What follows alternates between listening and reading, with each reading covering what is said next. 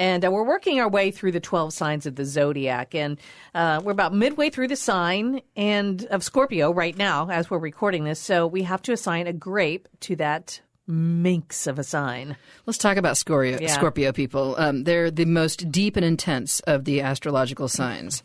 They are known to bring much more to the table than they initially appear to offer. They kind of hide it. They kind of hold it back, you know? And then they're sneaky.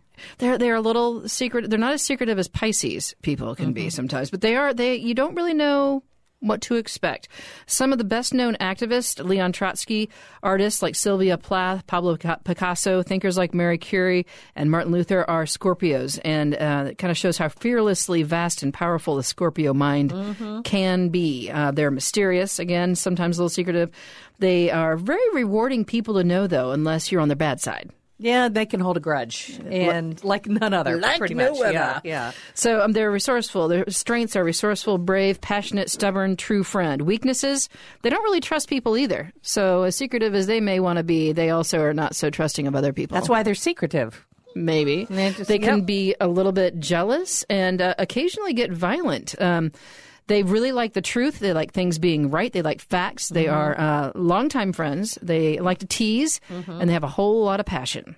Indeed. Now, Scorpio is a water sign, so I guess that means emotions too, right? When we combine those two water signs, they express emotions. They live to experience their emotions.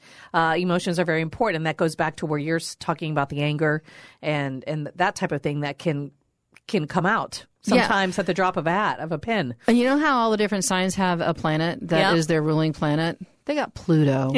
But Pluto's not a planet anymore.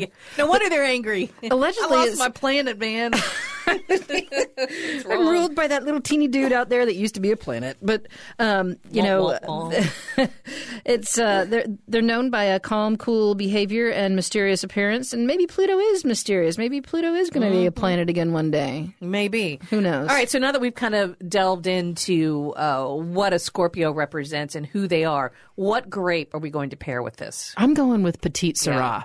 You know, because you think about a Scorpio and you think about the image of a scorpion, they're dark. I mean, the scorpion is kind of a black thing. Sometimes they're different colors, but they have that dark, mysterious kind of thing about them. Petite Sirah in the glass is as dark as it gets, pretty much. It is. And, you know, it's kind of a misnomer because you hear the name Petite Sirah and you think it's, petite. It's going to be cute, fruity, something nice. No, there's nothing petite about a Petite Sirah. It's just not. It's like, who you calling petite? Yeah, I'll show you.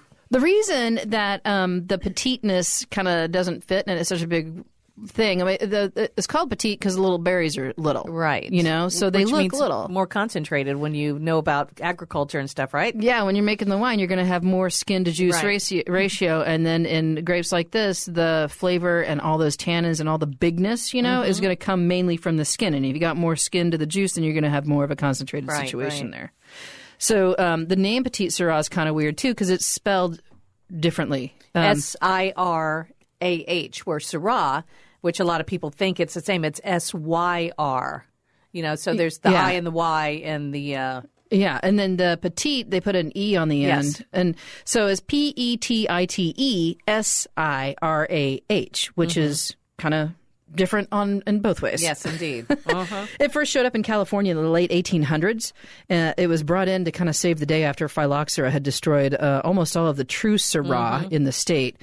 Legend has it that vintners thought that their Petite Sirah, in France it's known as Durif, was actually Syrah, so they kind of misnamed it. But that's really not true because there are records of Petite Sirah, also known as Durif, that came from France prior to its populating the vineyards throughout the state of California. Durif is the name of the guy who made the grape. He's the one who did the cross. Or the cloning or whatever he did, the cross. It's a cross of Syrah and Pleurosin, Pelorsin, Peloursin. So Mr. Durif crossed these two and named the resultant grape after himself, which is Durif is kind of not a super pretty name. No. I'm just snuggling in with a nice glass of Durif. It sounds thank like you. Laundry detergent, doesn't it? or something very dirty and earthy. So exactly how this grape got its name is still a bit of a mystery. It's very Scorpio-esque. But, little grape, so it's petite, cross of Syrah and Palursin. I think that the American grape namers thought that petite gave it a little French panache and then misspelled it promptly. And then they named Syrah Sirah, thinking that they would simplify the French. So, yeah, American imperialism. Here we go. Cultural imperialism of Americans. Let's just rename it and change the spelling, and it sounds better. Make it it's easier ours. for us.